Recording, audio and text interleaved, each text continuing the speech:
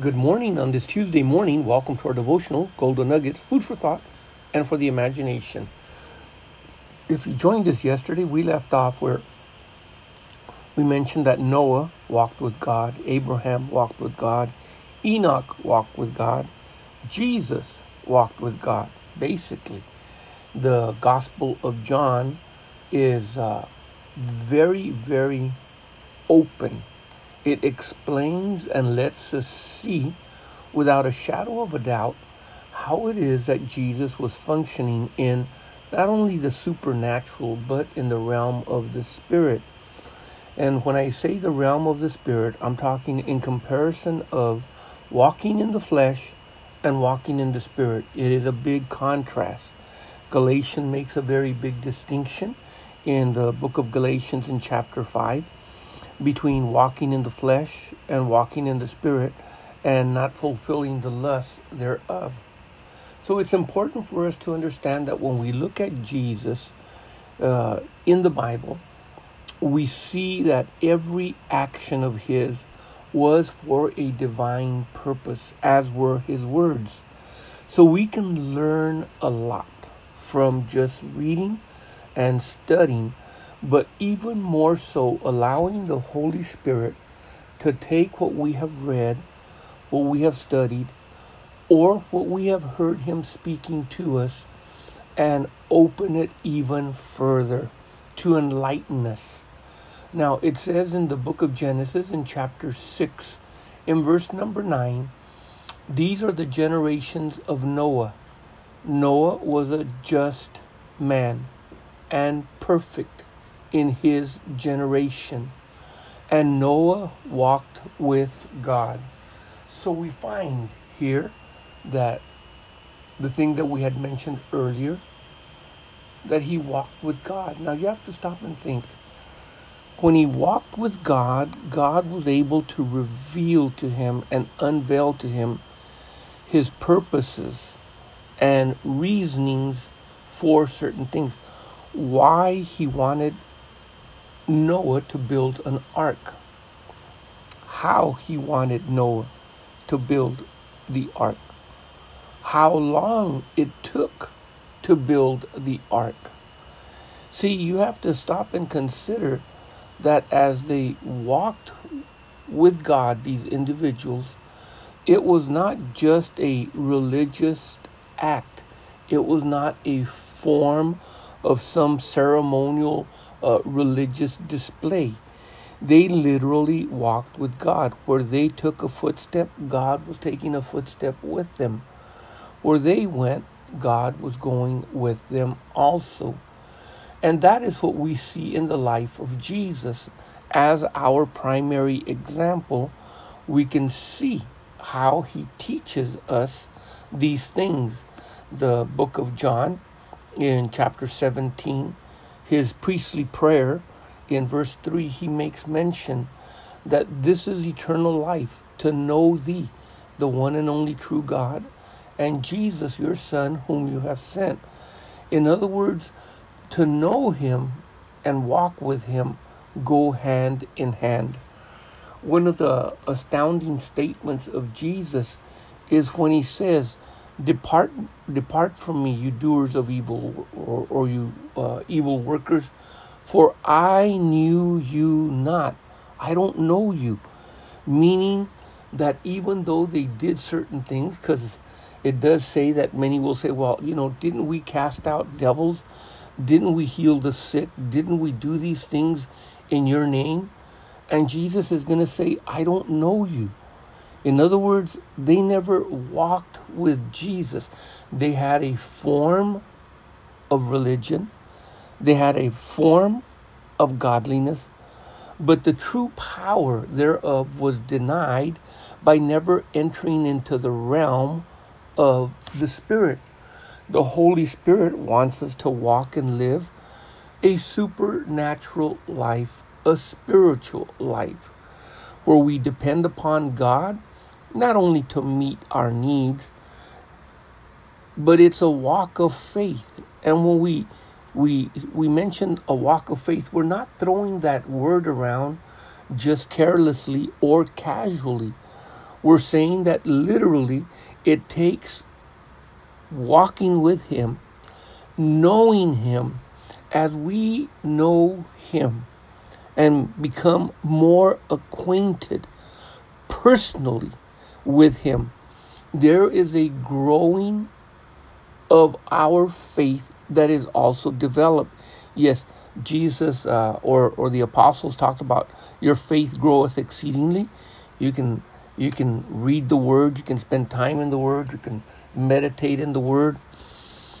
But when you spend time with the living word, with the person who in the beginning was the Word, and the Word became God, we begin to understand that in walking in that fellowship with Christ, it has to do with knowing him. And as we know him, we begin to trust and depend upon him more and more. And the more that we depend upon him and trust upon him, then the more that our faith in him is a living faith, a walking faith, a talking faith, a demonstrating faith. Because Jesus said, look, when I see the Father do something, I just do it. It's not hard for me to have faith. I just simply see him do it, and I am obedient. I obey him, and I do it too. And when I hear the Father say something, I listen to his commandments. I obey his commandments. I do his commandments. So the very first thing that Jesus said in John chapter 3, verse 3, 4, and 5, we can actually read on to 6, 7, and 8. But he mentions to Nicodemus, a doctor of the law, one that was supposed to be a leader of the people. And yet he couldn't comprehend and understand the natural things that Jesus was teaching. And he tells him, how are you going to understand spiritual things then? And Nicodemus said unto him, let's go back. And Jesus answered and answered and said unto him, verily, verily, I say unto you, as he says unto us, except a man be born again, he cannot see the kingdom of God. Because we are and were spiritually dead. We were disconnected from him. We were not acquainted with him. There was no religious, there was no relationship that existed. Now, we can have religion, we can have form, we can have all of these things, and yet still miss the mark. There is a difference between developing a relationship and just simply developing forms of religion. Now, Nicodemus says unto Jesus, because Jesus said, you cannot see the kingdom of God. You're not going to be able to enter into it. You're not going to be a partaker. You're not going to walk in the realm of the supernatural. You're not going to walk in the spiritual unless you're first born again. Because your inner man has to be woken up, has to be brought to a quickening where it is conscious of God. And there is a faith that is imparted of God to make it possible for us to be able to literally reach out and touch him. Sometimes, people say, how do you know that you're saved? Or how do you know that God exists? And there's a response that's very normal. I just know that I know that I know. I don't know how I know. I just know. That is the impartation of faith.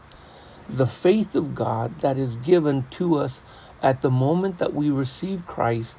And all of a sudden now we can tap into the world of the Spirit. It requires faith. Without it, it's going to be impossible to walk in that realm.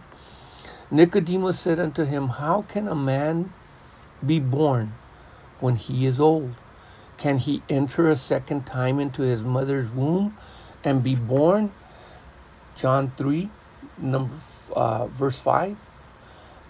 And Jesus answered unto him, Verily, verily, I say unto you, except a man be born of water and of the Spirit, he cannot enter into the kingdom of God.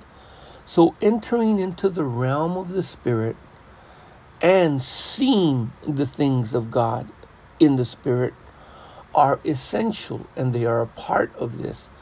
Now, as we continue there in the book of John and we look at this just a little bit further, there's some interesting things that develop as Jesus goes on to explain to us how it is that an individual that is born again, how it is that he gets involved in the things of the Spirit. Now, this is what it says in verse number 6. That which is born of the flesh is flesh. That which is born of the Spirit is spirit. Marvel not that I say unto thee, you must be born again. In verse number 8, he explains how this works. The wind blows where it wants to. Wind is representative of the breath of the Holy Spirit, the Ruah in the Old Testament, the Pneuma in the New Testament. The wind blows where it wants, and you can hear the sound thereof, but you cannot tell where it comes and where it goes. So is everyone that is born of the Spirit. Right here, Jesus opens up our eyes using this comparison of the wind. He said, if we can hear the sound thereof, but we have to go a step further. We not only need to hear the sound, we need to hear the voice. See, a sound can be any sound, but it is the voice of the Holy Spirit, that spoken rhema of God that comes forth. If today you were to hear his voice, harden not your heart.